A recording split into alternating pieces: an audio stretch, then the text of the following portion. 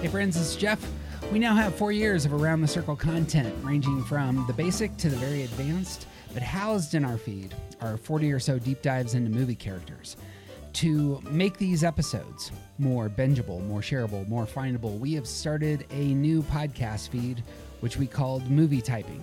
So you can find Movie Typing on iTunes, on Spotify, on all the places that you get your podcasts. We believe that by thinking hard about the personalities of movie characters, we can understand the types better.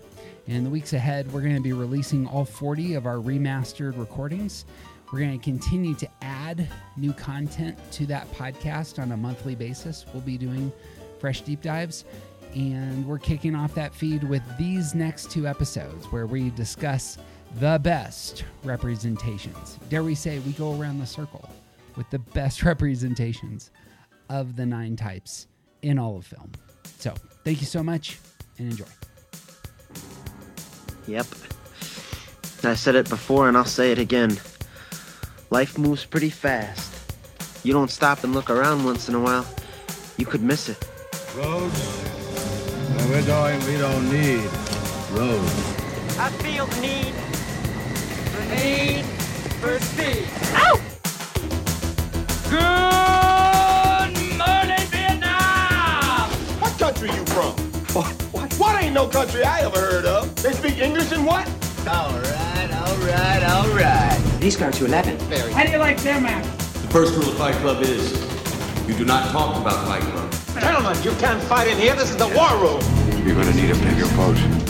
I want to learn the ways of the Force and become a Jedi like my father. We love some movie characters, and sometimes the best way to get into the characters we love most is to dig deep into their motives, their calling, their sense of self, and talk about what they really, really want. This is Movie Typing, where we select, engage, and unveil the intentions and drive of the greatest characters on film. My name is Jeff Cook. I'm a philosopher in Greeley, Colorado. With me is TJ Wilson, businessman, lover of theology, and personality typing expert. Hello. TJ, we're going to spend the next few years typing some characters. Cool. Just like the last few years. That's right. I enjoyed the last few years. Me too. Yeah. Keep rolling. It's going to be good. You know, find the stereotypes all these people are in. You and I have recorded about 40 episodes through the Around the Circle podcast. Start this feed. We're experts now, yeah? Yeah, I think that's what that means, right? 40 podcast episodes? Yeah. 2 white guys and 40 episodes. Malcolm Gladwell wrote a book about something like that. We at least know what to expect. That's more what I meant. Oh, there we go. Okay. Deep dives. Have you found anything enjoyable with these deep dives? I mean, it's mostly enjoyable. Getting really into it with someone standing at the counter of my coffee shop is harder because there are other people who can hear us, and I don't want them to know how much of a nerd I am. So, gotta play it cool. Yeah. I never think about that. I let my freak flag fly, as is said. Nice. We're talking about typing movie characters. Typing is a fun word. Yeah. Routinely, this, as you were kind of saying, lets me get much more into the depthier levels of the films. I find that I watch movies at a very superficial level, and it takes me 2 or 3 views and reading the script to go, oh, that's what this is about. It's funny. I am actually the opposite. Yeah. Like, it takes me like 2 or 3 views to stop like analyzing it, typically. Fight Club, 7, Reservoir Dogs, walked out just going, that was a bunch of trash. Oh, man, that's crazy nonsense. It just didn't get it the first time. So just walked out of the movie theater going, that was really violent.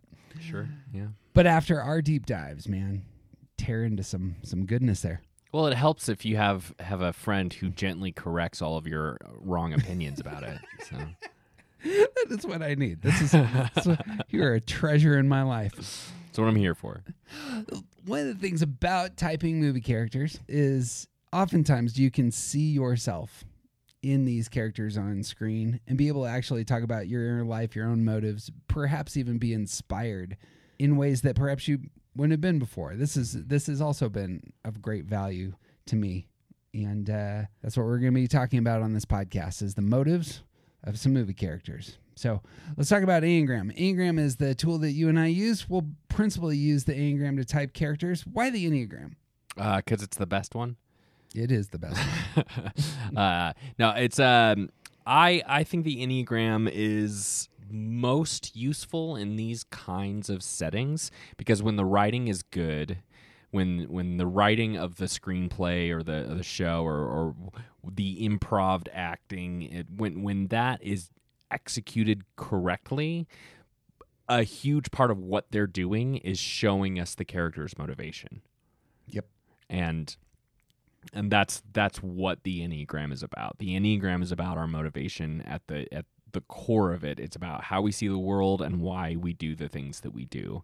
And that's maybe the most interesting way to sort of type characters. Like you have the hero's journey and you can put all the characters in the archetypes. You have Myers-Briggs and you can do like which Lord of the Rings character you are on the 16-point graph and all of those things. But I think the Enneagram actually is a more interesting way to dissect and understand these characters. Agreed. Yeah, when I look at the charts and it says this character is the sage, this one's the warrior, this is the beauty to rescue, I'm not falling into one of these camps. But talking about motive, that probably does hit some places. Like, what am I motivated by? Because everything that we do comes out of our motive. It helps make sense of why I always identify with the sage, who is generally an old man. Right. And I There's probably a reason. Haven't been an old man for most of my life, so... What it really is that your preferred future is to be in a cave somewhere that's pretty comfortable, nobody bugging you. Wearing a robe instead of pants. Right. That'd be so great. Yeah. Well, dear listener, there's two things you need to get into this podcast. One, you need to enjoy pop culture. Obviously, we're typing movie characters. We're going to go deep on this front. Yeah, if you don't enjoy pop culture, it's okay to turn this off right now. We will not be offended. It's not for either of our spouses. They love refined things like art, right, and relationships. And doing things with their lives. Second, it can be very helpful for you to know and have a name for your own personality type. We're going to be throwing out some tools on this front, but in the Enneagram, our type refers to what motivates us. I'm a person with this kind of imprint, this kind of disposition. Type is all over our language, from typesetting to typecast to typify to stereotype to typical. We talk about types of things, and one of the best ways to talk about motive and motive in characters is just to talk about the type of motive people have. And of course, you and I have motives, and it's worth naming those types. So this is going to be an intro to how the whole podcast is going to work. Enneagram says there's 9 big motives, 9 archetypes, as it were. And we're going to talk through those 9 archetypes with some very famous characters just as an intro. This is what this type looks like and this type. And you can kind of jump into the sorts of conversations we're going to be having. So we're going to start with some characters we think are ones. One of the things that Enneagram does is it elevates 9 types and just talks about those types with numbers. So there's 1s, there's 2s, there's 5s, there's 8s, etc. We're going to start with 1s. 1s in Enneagram language are reformers, they're improvers, they're idealists. They guide their actions with a heavy focus on right and wrong. We might look at quotes from Superman or Captain America, these sorts of folks, heavy focus on right and wrong, idealistic about how the world should be. But I would love to start our exploration of 1s with some Star Wars and the fantastic Carrie Fisher, because I think Princess Leia is a stellar, realistic, complex example of an Enneagram 1. I mean, I love Carrie Fisher. Carrie Fisher is a national treasure. Yeah. I was rewatching 30 Rock the other day, and it was there's an episode where she shows up as a comedy writer from the 60s, and she's just this alcoholic, has no job because she sticks to her principles instead of selling out, and it's just hilarious. Help me, Liz Lemon. You're my only hope. She's so funny. One of the things about Star Wars, you've heard of Star Wars. Star Wars, this is the show in space? Yeah, that's the one that I'm talking about. Her first line is dripping with oneness, with idealism, with the right and wrong. Vader shows up, towering over this woman. She starts yelling at him about right and wrong. The Imperial Senate will not sit still for this. When they hear you've attacked a diplomat... She's got right and wrong on her side. This is how the systems work. And Vader actually says to her... Don't act so surprised, Your Highness. You weren't on any mercy mission this time. He's even saying that she's this idealist going around the galaxy, helping people out. Right. You know, navigating her life according to principle. This is the introduction to this character. You want to talk about ones and right and wrong? There's a real clear sense of there's an order to things. There's a way that everything should work, and so this idea of right and wrong is deeply embedded in ones, and it's very black and white for a lot of them, and there's this need to be on the correct side. So even deeper than whatever society or whatnot says, the ones have spent time thinking about like what is right, what is wrong, and how do we define those terms so that I know that I'm on the correct side of right and wrong. And then they navigate the world based on these categories. So they always want to be on the correct side, on the right side of how things are going. I mean, it means that someone who is a diplomat for the Senate is going to behave according to the rules, and maybe also be a spy, but she's not lying. She's on a diplomatic mission, and the spy thing that's a side issue for her. She's still following the rules. And then there's this other thing that we're just not going to talk about that part. I imagine the spying comes out of her deep embrace of right and wrong. Oh, it has to. Yeah, absolutely. Just having it both ways here. All of us probably care to some extent about right and wrong, but one's, this is the thing. Yeah. This is the filter through which everything is processed. How they see themselves, ones are often quite self-critical. How they see others, you see a ton of judgmentalism that comes into the language of ones, and we see it with this character. A little short for a stormtrooper. I recognized your foul stench when I was brought on board. Some rescue! You came in here, didn't you have a plan for getting out? Looks like you managed to cut off our only escape route. All quite cutting, critical statements, judging according to some standard that she apparently knows and expects other people to know. Right, and she is... she's an extremely self-possessed woman, and she's willing to say what's on her mind, and it is a lot of really sort of judgmental kind of language. And she's, that the sort of the anger that comes with being judgmental is right on the tip for her all the time. Not only grounds her life, but she ends up being kind of a foundational presence for everybody else. Mm-hmm. Like the sequels or don't, she ends up being kind of this rock that a lot of the characters are just grounding themselves on because she's so principled, such a believer in the cause, as it were. Right. Brings us to another archetypical one. One of my favorite movies and displays on film of oneness is Ben Kingsley's Gandhi. Beautiful movie, just gorgeous movie. And a lot of the language that gets into his mouth really highlights the ways ones are in the world. Again, notice the right and wrong language here. If you are a minority of one, the truth is the truth. Despite the best intentions of the best of you, you must, in the nature of things, humiliate us to control us. There are unjust laws as there are unjust men. An eye for an eye only ends up making the whole world blind. There's a scene at the beginning of this movie. It's like a 4-hour movie, but at the beginning of the movie, he's speaking in front of this huge room, and they're trying to figure out how they're going to oppose the deep racism in South Africa. And he speaks and he says, "There is no cause for which I am prepared to kill. Whatever they do to us, we will attack no one, kill no one, but we will not give our fingerprints, not one of us. They will imprison us, they will fine us, they will seize our possessions, but they cannot take away our self-respect if we do not give it to them. Have you been to prison? They beat us and torture us. I say that we I am asking you to fight. To fight against their anger, not to provoke it.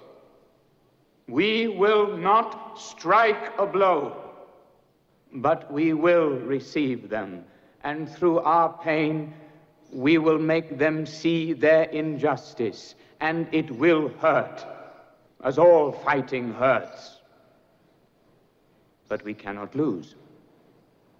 We cannot.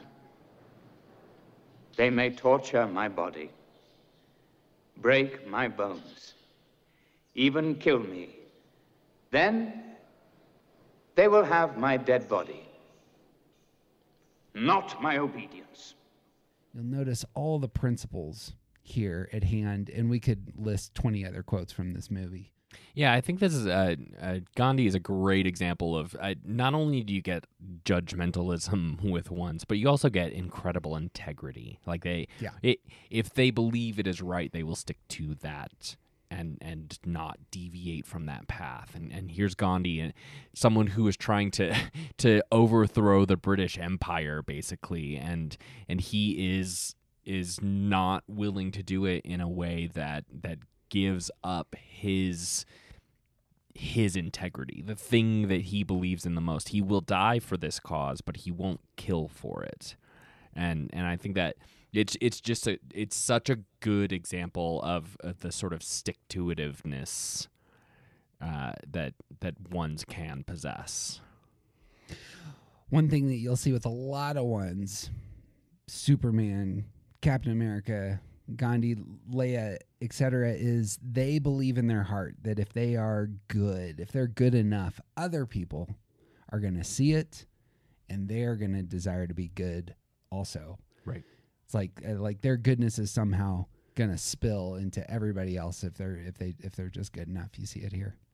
Live as an example, but their reason is not to be an example. It's because they're trying to make the world better, and it has to start with me. Lot of issues for ones about control, though. Mm-hmm. And you see this in Gandhi. Gandhi is fighting for his homeland, for India. He's trying to push out British imperialism. And the way that Gandhi's revolution works, is through nonviolent, aggressive, rehumanizing methods that really seek to provoke. And so there's a handful of great quotes again on this. At one point, describing the revolution, he says, "Is it all over if they arrest you now?" Not if they arrest me or 1,000 or 10,000. It's not only generals who know how to plan campaigns. What if they don't arrest you? What if they don't react at all? Something for your notebook. The function of a civil resistor is to provoke response. And we will continue to provoke until they respond or they change the law. Mm-hmm. They are not in control. We are. That is the strength of civil resistance. It's that marriage of being in control of yourself as well as being good. One of the things that his methods really seem to land on is where those two circles overlap.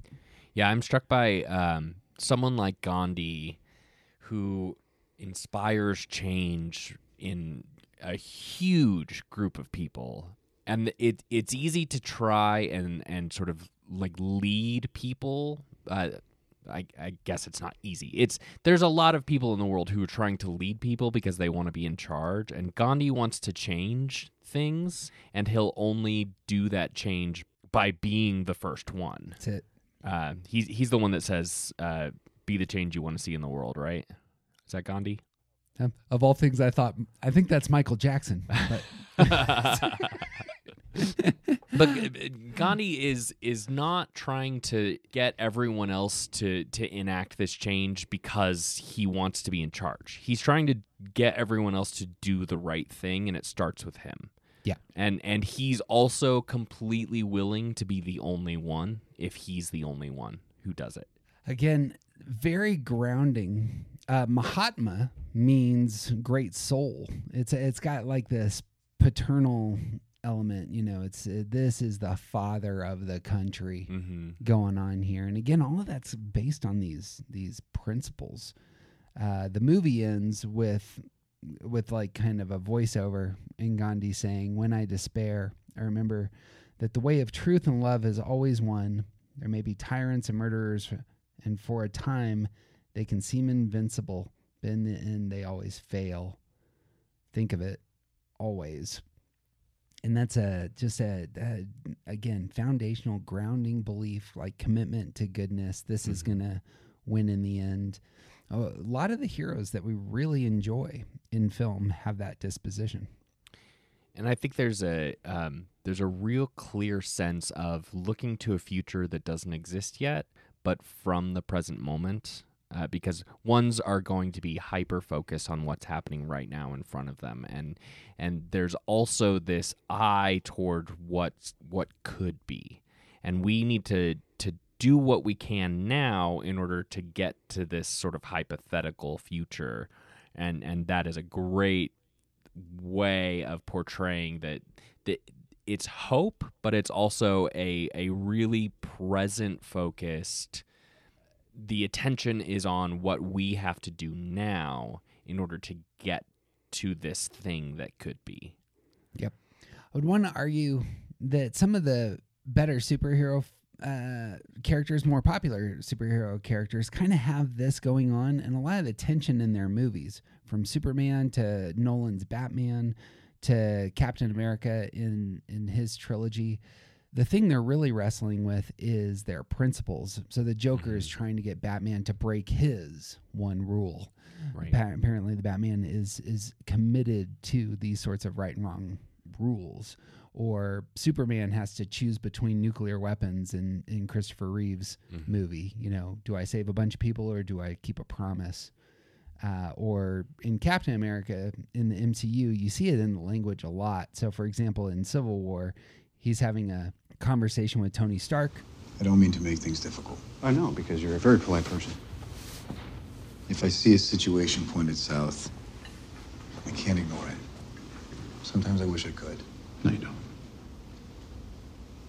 No, I don't. And Stark, for special emphasis, knows exactly what's going on here and says, Sometimes I want to punch you in your perfect teeth. Because he's such an embodiment of the ideal. Right. And sees himself as like he owns that. Well, and interestingly, Tony, who we'll talk about this later, who is obsessed with image. Mm-hmm. Like the thing that he's upset about is here's someone who is not just the image of perfection, but is the embodiment of the kind of respect and goodness that Tony is sort of aiming for. Yep. Yeah. You'll notice his path. This is one of the reasons Winter Soldier is a brilliant movie, is because it strips away and breaks all the places that Captain America thought, this is where you invest, this is what's right and wrong, good and bad. You know, I'm here to fight for, in the words of Superman, I'm here to fight for truth, justice, and the American way. Right. And in Winter Soldier, all of that is sabotaged. And he says, for as long as I can remember, I just wanted to do what was right. I guess I'm not quite sure what that is anymore. And I thought I could throw myself back in and follow orders, serve. It's just not the same. And it's like that's where the tension in the film comes from. Mm-hmm. It's not his abilities. It's not his strength. It's really something internal, and it's about motive, yeah. And it's also about recognizing that it's not as easy to align yourself with good as it was when he started. Yep. Like things have just gotten more complicated, and I know that there were lots of things bad in the 40s. I'm not saying that everything was good and the army was totally worth it, but it was really easy to see this clear delineation between what is good and who is on the good side and what is wrong and who is on the bad side. Yeah. In the 40s, that was easy. And so when he's going through this experience of he aligned himself with this organization that is now completely corrupt. Now he has to refigure out where he draws those lines, where he decides what is right and wrong. Because 70 years ago, he did what he was told because that was his orders. It worked because the people were good. And he felt great about himself. Right. And the cause he was serving. Yeah. So to put some flesh on this, I'm an Enneagram 1. That's how I type. So when I come to these movies, I'm really attracted to these movies, as well as some other movies. We might name Moneyball or Steve Jobs. There's a bunch of ones that are in The Big Short. Lots of characters that are ones. And when I see those movies and I identify the motives, and I'm like, that's who I am. And I find myself in places like these. And what do you do with that? It can be incredibly helpful to name the motives, see the struggles. I read a Muhammad Ali quote today that was something like, if you have the same views when you're 50 as you did when you were 20, you wasted 30 years of your life, which was really challenging to me. But as a one, I do know what it's like to change my mind over time, and my visions of right and wrong shift, and that changes a lot of who I am and how I spend my time and energies. And being able to invest in these sorts of movies, these sorts of characters, does great good for my heart. Yep. Let's move to the Enneagram 2s. Great. Different type. Enneagram 2s are different from Enneagram 1s because they have a different motive, where 1s are going to get their direction, bearings from the systems, ethical principles, right and wrong. 2s are motivated to be wanted. It's a very relational motive. That's what will be principle. When deciding what to do, often gaining the love of others, earning the love of others is going to be principle. So we might look at a character like Wall-E from the fine Pixar film, or I like Baby Houseman from Dirty Dancing. But for our discussion here, I don't know that you and I have ever talked about this, but I like this character as a 2. I would love to put Forrest Gump as an archetypical 2 for us to discuss. Yeah. Because you know what? Jenny and me was like peas and carrots. That's an identity statement. Just like peas and carrots. And it is him wed relationally to a person who he's not married to until the end. But it's like, I know who I am because this person cares about me. Yeah. And he's not even a smart man, but he knows what love is. Yep. It's true. Much of his way of being in the world is serving his mom, serving the military, serving Bubba, serving Jenny, doing those things, and then gaining serving Lieutenant Dan, and then gaining affection in return. In fact, Jenny at one point calls him a rescuer. You can't keep doing this, Forrest. You can't keep trying to rescue me all the time. But that is his motive. You want to talk about 2s and wanting to be wanted? So many of his moves are about, what can I do to be useful to this person in front of me? The way that he helps his mom, the way that he cuts the grass at different places, the complete turnaround that happens with him and Lieutenant Dan, and he shows over and over again that he is a man of his word that is going to help the people in his life. And that is how he navigates the world. And I think this is such a good example of 2-ness, because they are defining themselves by their relationships. Yep. Servant-minded man. Jenny, at one point, skeptical of the Vietnam War, says, Listen, you promised me something, okay? Just, if you're ever in trouble, don't try to be brave. You just run, okay? He interprets that to mean you run into the middle of battle to save 5 men and win the Congressional Medal of Honor. This is right. Yeah, and I love that moment because he's not showing off. He's just like, this is the thing that these people need, and I'm here and I'm capable of doing it, so I'm going to. And no thought for himself or his own safety in that. He's there to serve someone else. Last little monologue at Jenny's gravesite. He says, You died on a Saturday morning. I had you placed here under our tree. And I had that house of your father bulldozed to the ground. Little Forrest is doing just fine. about to start school again soon. I make his breakfast, lunch, and dinner every day. I make sure he combs his hair, brushes his teeth every day. And he goes on, and he ends with, I miss you, Jenny.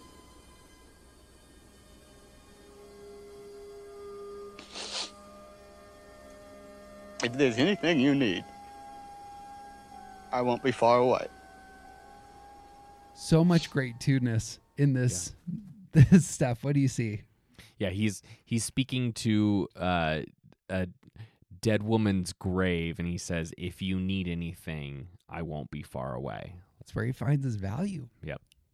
Like, this is how he connects to other people. It doesn't know how else to do it except for to serve. He's not going to do math. He's not going to succeed in any other part of life. The only thing that he has is to be of service to other people. Yep. And so that's how he sees the world. Yep. I have this relationship with you. I have this relationship with my son. My son, the relationship is based on the fact that I make him breakfast, lunch, and dinner. Mm-hmm. I bulldoze that house. Make sure he does all the things as a servant would. It's a great image of it too. Another fantastic two in film who we talk about extensively in the future episodes is the MCU's Spider-Man. Which one? Holland's Spider-Man is a stellar example, it seems to me, of it too. Yep, agreed. It's there to help. Be a friendly neighborhood, Spider-Man. In Civil War, one of the introductory lines, very well crafted, sets his character in motion, and we don't need a whole film showing you Uncle Ben dying again. He says, "Look, when you can do the things that I can, but you don't, and then the bad things happen, they happen because of you." So you want to look out for the little guy, you want to do your part, make the world a better place, all that, right? Yeah, just looking out for the little guy. That's what it is. That statement is both about how he needs to help, and it's also dripping with shame and not doing some stuff. Yep. You want to talk about twos and shame? Yeah, preventing future guilt. Yeah. If you gain your value, your understanding of your own self-worth from how helpful you are to other people, how useful you are, how much other people need you in their lives, then you're gonna carry around a fair amount of shame and relational anxiety and things about how badly things have gone in the past, to make sure that you are not a contributor to things going badly in the future. And like there's just this, when you define yourself based on how other people see you, how other people see you is a big part of how you make decisions. Yep. That whole first movie for Holland's Spider-Man is him just waiting by the phone. Yep. Just, I hope somebody loves me. Yep. I hope somebody calls me. Wants me to be helpful. I want to be part of the team. I was in the bathroom. I missed your call. I was just going to make a comment about the third movie. Yeah, do. Which I've only seen once, and I sort of had a disassociative episode during it, so I don't remember it perfectly, but I do remember that one of the crucial plot points is that Peter would not just undo what had happened. He also wants to save all the bad guys. Yeah. Like these are murderers and thieves, and like we have seen them do terrible destruction in the other films. And all he wants, he will not accept any plan that does not include trying to save them. That's exactly right. Love it. Final character worth elevating. We come back to this character frequently because this is a great spin on twos. Because twos may come across as the helper, the lover, the one, like this self-giving person. Clearly, they're a saint on a hill, and we like to bring up Vito Corleone on these fronts, who has this motive and doesn't always make all the best choices. Yeah, lots of wisdom that comes, and most of his wisdom is very relational. Mm-hmm. And notice how some of these quotes work in terms of gaining love from those who you serve. Vito Corleone, that's the Godfather, right? That would be correct. Played by the great. Oh crap! Who? Marlon Brando and Robert De Niro. There were two of them. There were two famous it's actors. true. I could have named either one of them. Yeah. You spend time with your family? Sure I do. Good. Because a man who doesn't spend time with his family can never be a real man. Wisdom, but it's very self-giving. Yeah. It's not about you. It's about your family, and then you gain from that.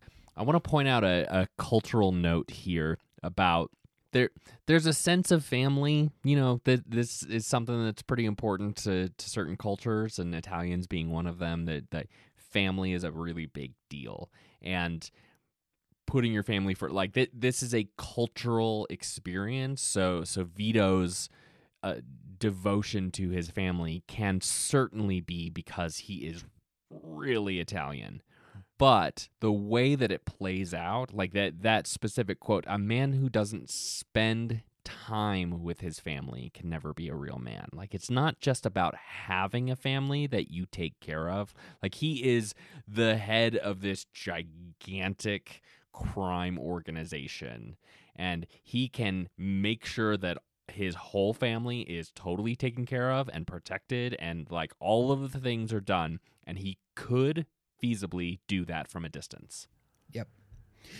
One will notice not one person in his family isn't fully devoted to him. Right. He has served them and gets their love in return. Right. Exactly. Flows from his motive. Not so his son. Michael does not inspire devotion. Right. Even though he may want it. And he rises to the head of the family because he's the last one left who can. Exactly right. We see that sort of transactional, I give you my best, but expect your best in return all over that character, from how he deals with everybody that comes into his office. There's an expectation. Best scene in just the opening scene with him and Bonacera, who is the you will know as the mortician. Bonacera wants to pay Vito, who he sees as a violent man, to kill some rogues who have messed up his daughter. That's not what Vito wants. Right. Vito says to him, You found paradise in America. You had a good trade, made a good living. Police protected you, and there were courts of law. And you didn't need a friend like me. But now you come to me and you say, Don Corleone, give me justice. But you don't ask with respect. You don't offer friendship. You don't even think to call me Godfather. Instead, you come into my house on the day my daughter's to be married and you ask me to do murder for money. What Corleone wants is relationship. Right. And relational capital is how he functions in the world, and that comes out of his motive. Right. He's not a gun for hire. Yeah. He wants to be in relationship with these people. And it's also a good... Vito Corleone is a great example of this thing that a lot of twos are either unaware of or ashamed of, and it's okay, we know it, and we're not judging you for this, but there is very much a sense of, I do this thing for you, and now I have a favor stored in my pocket. And like, that's literally what happens with Bonacera is that I am going to do this for you, and we are now in relationship, and someday I may call upon you to do me a favor. And like that is part of the relational connection that twos are building. It's the last line to Bonacera. Someday, and that day may never come, I'll call upon you to do a service for me. But until that day, accept this justice as a gift on my daughter's wedding day. Grazie. Prego. Adios, Bonacera.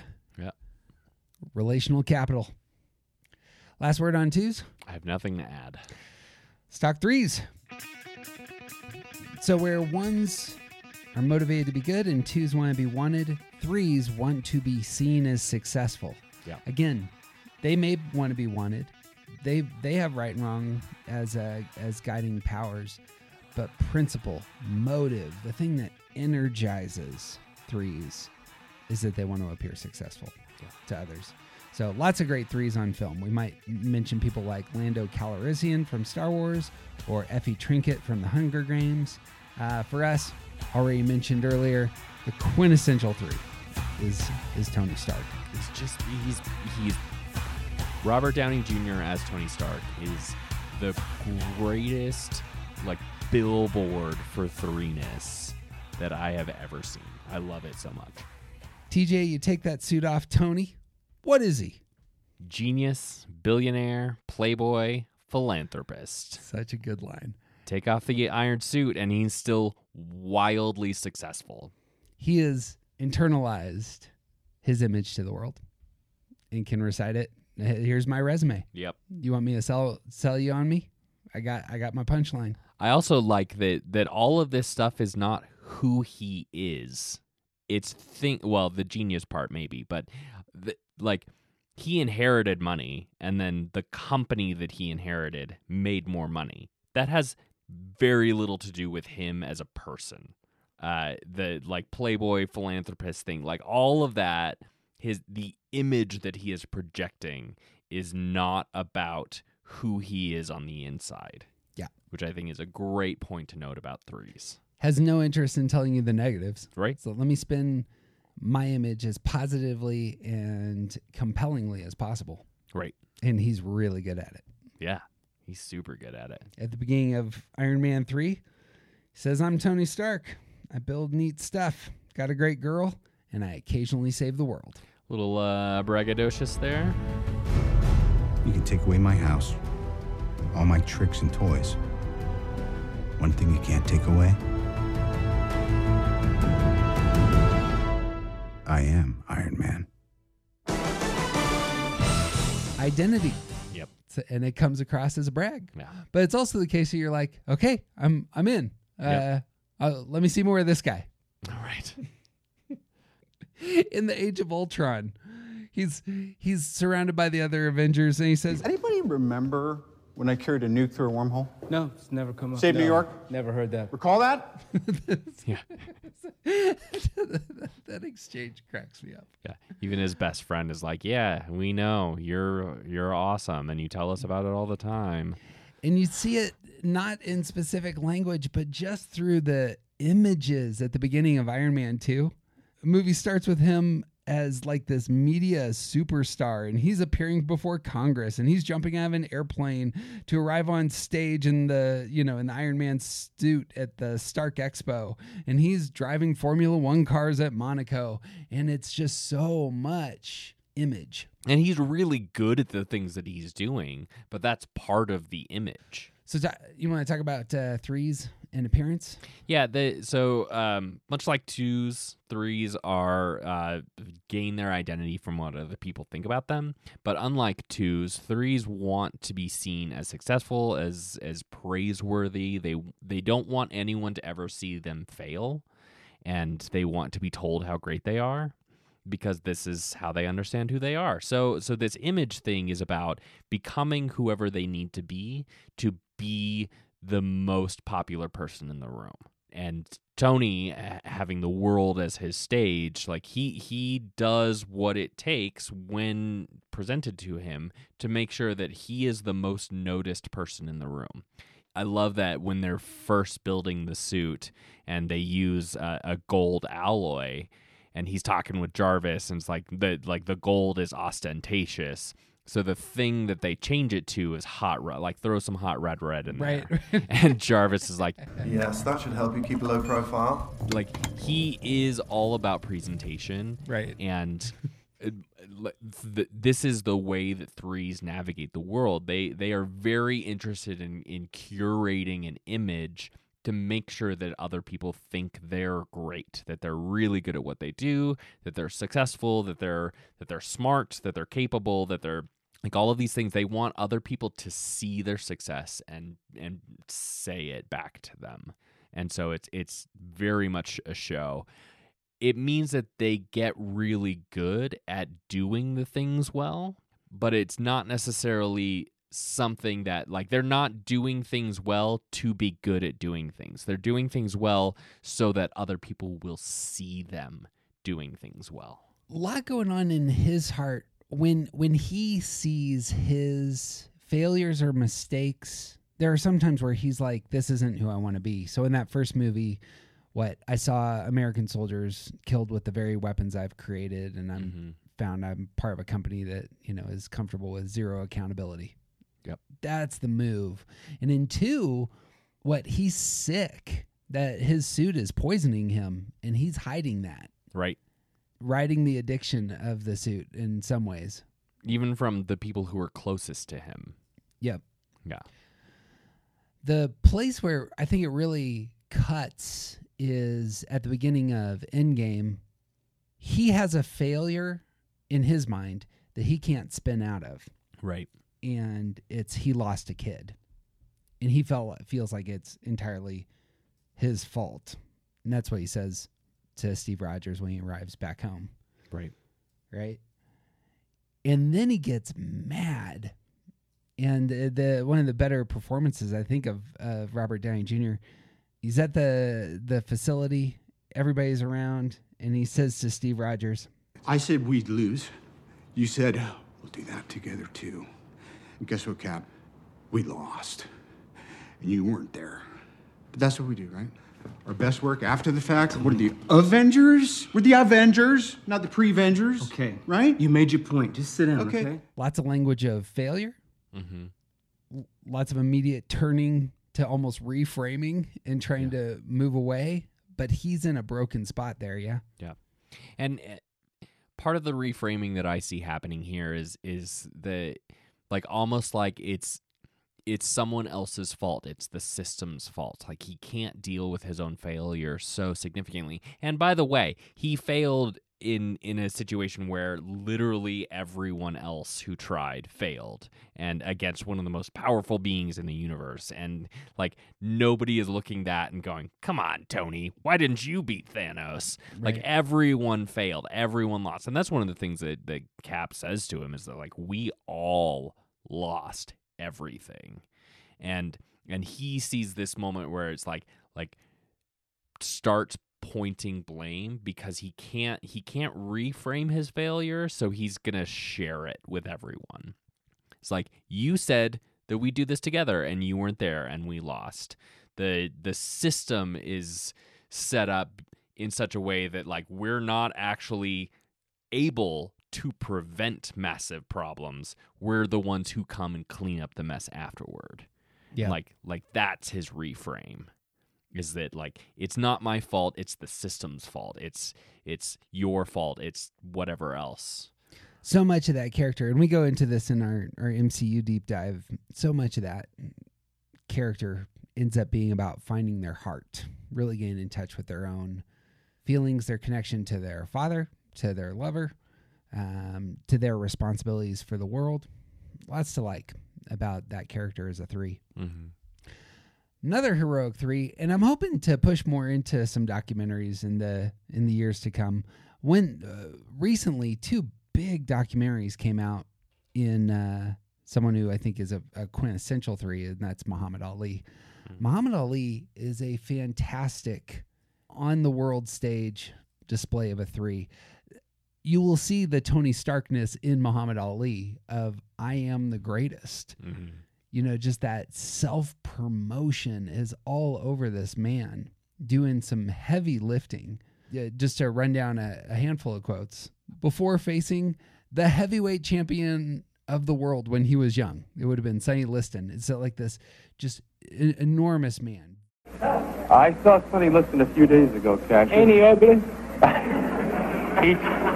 He's too ugly to be the world champ. The world champ should be pretty like me.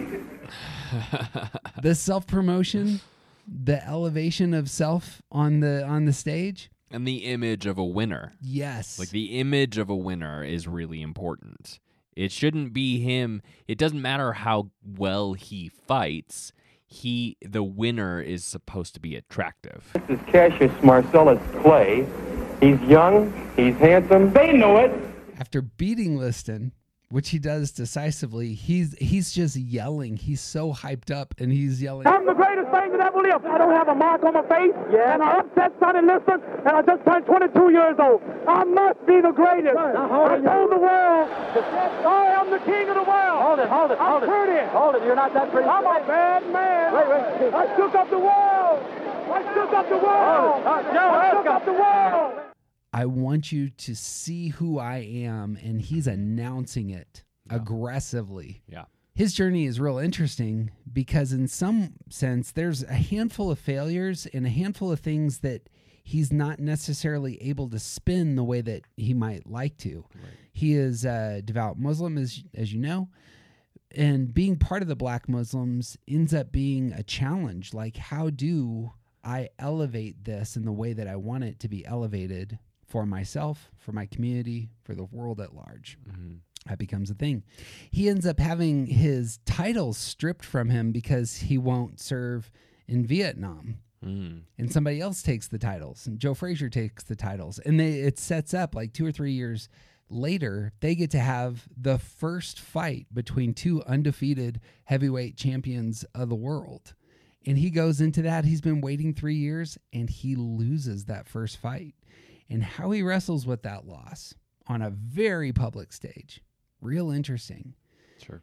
And then he has his fight with Parkinson's disease, and watching a 3 on stage who is arguably, one of the most famous men of the 20th century around the planet.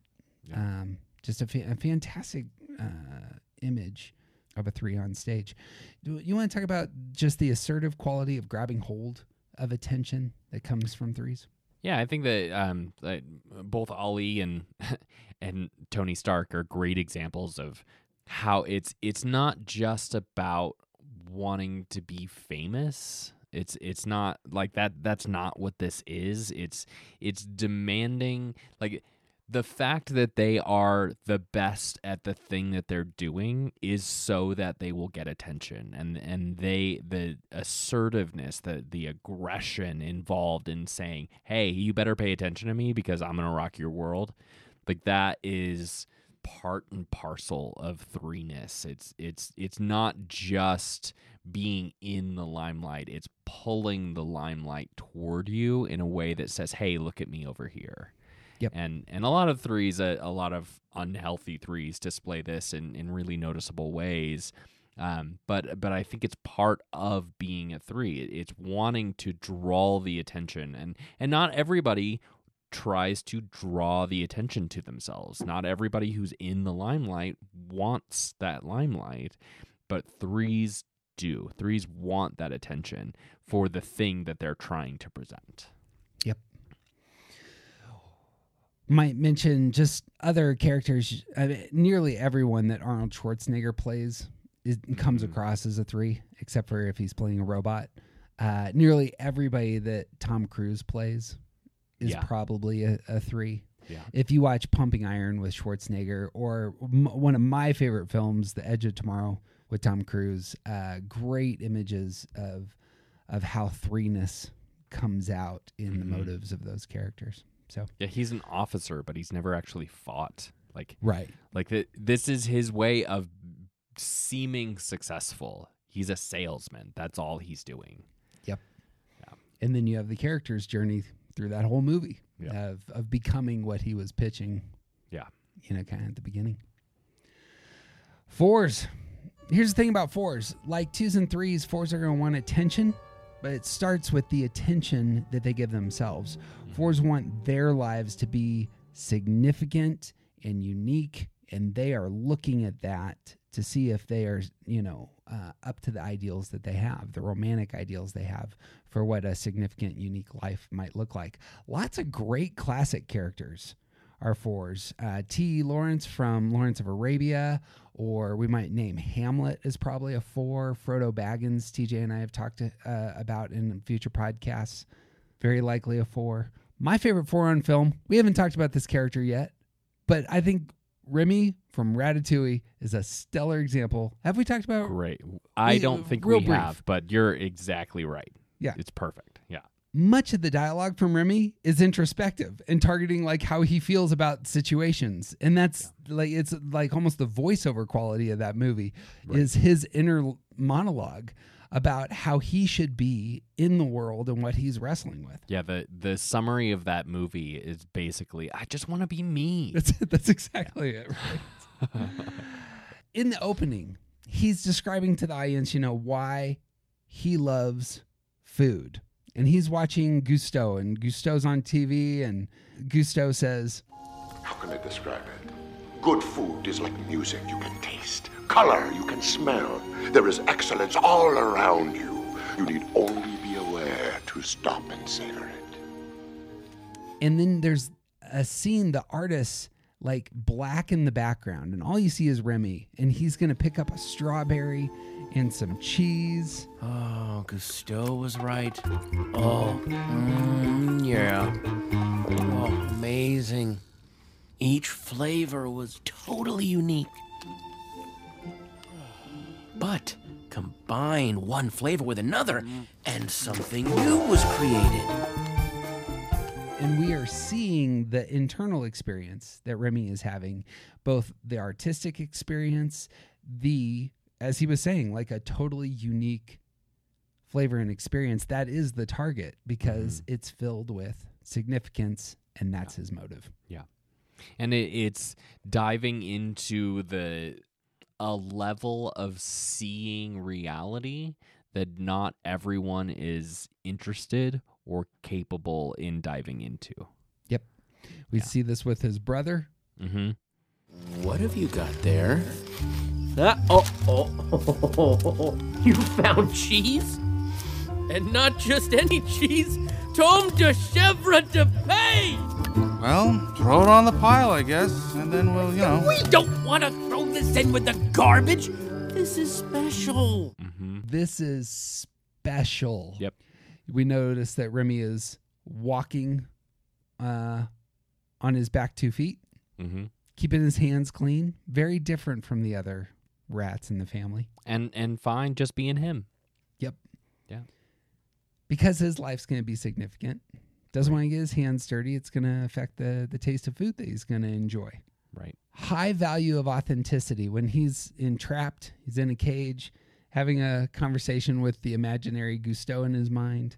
Oh, please. I'm sick of pretending. I pretend to be a rat for my father. I pretend to be a human through Linguini. I pretend you exist so I have someone to talk to. You only tell me stuff I already know. I know who I am. Why do I need you to tell me? Why do I need to pretend? But you don't, Remy. You never did. Lots of identity focus. Yeah. And like Threes, what image am I presenting to the world? But unlike Threes, Fours are very concerned about making sure the depth of themselves is the image that they are presenting. Another very introspective character is Hamlet. You get into Hamlet? I don't know that we've ever talked Shakespeare, you and I. I have not read or seen any production of Hamlet since high school, but I have seen and read Hamlet. I got myself a Yorick tattoo, so I got to bring up this scene. It's worthwhile. When the fifth act starts, you see Hamlet. He's in a cemetery, and he has this exchange with a grave digger. How long will a man lie the earth ere he rot? Oh, faith, if he be not rotten before he dies, some 8 year, 9 year. This same skull, sir. What, sir? Yorick's skull.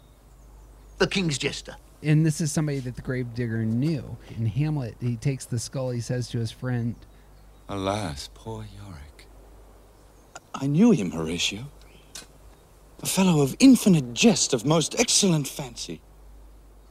He hath borne me on his back 1,000 times, and now, how abhorred in my imagination it is.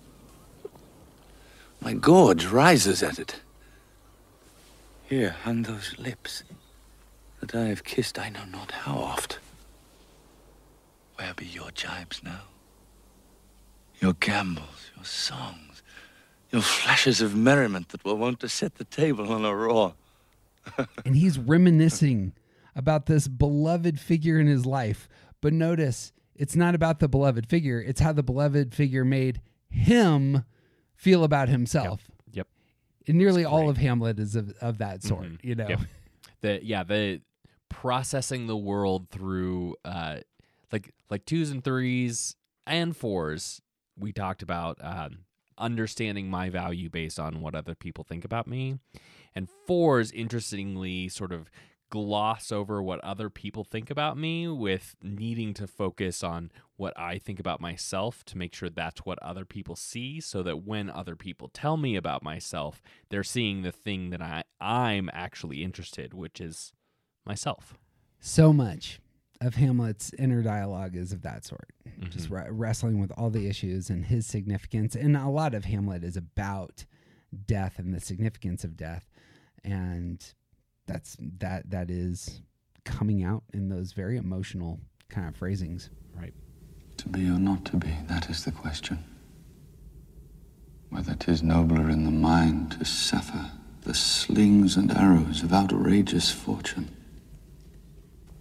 or to take arms against a sea of troubles, and by opposing, end them, to die, to sleep no more. Last character for me here. I'm going to do my best in the next 3 or 4 years to get TJ to do Lawrence of Arabia with me. Here's the sales pitch. Steven Spielberg is the greatest director ever, and his favorite film, the film he thinks is the greatest film, is Lawrence of Arabia. Sure. Quick setup for those of you who haven't seen it yet, which you should. Get yourself a good big glass of scotch, 4 hours, have an afternoon where you just want to sit and enjoy just being in your basement in front of a large television. You got to find a large television. Yeah. Watch this movie. Because it's almost like a Western in that there's landscapes and there's like it's a pretty film. I'm told. Well, Lawrence is a British officer, but he's serving in what would become Saudi Arabia, and he has an important task to do. And he has an Arab guide at the beginning of the film. His name is Tafas, and Tafas asks him, "Truly now, you are a British officer? Yes. From Cairo? Yes. You did not ride from Cairo? No. Thank heaven. It's 900 miles. I came by boat. And before? From Britain? Yes. Truly? From Oxfordshire. Is that a desert country? No. A fat country. Fat people. You are not fat? No. I'm different.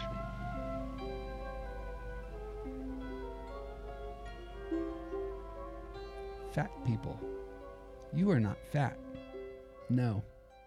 I'm different. Love this scene and line, and this is the foreignness coming out. Yeah. He comes from a green island in the north, and he finds himself in a desert. Yeah. Fighting during World War I in a space that isn't even on the radar really for England. Right. And this single man reshapes the world because of his activities during World War I.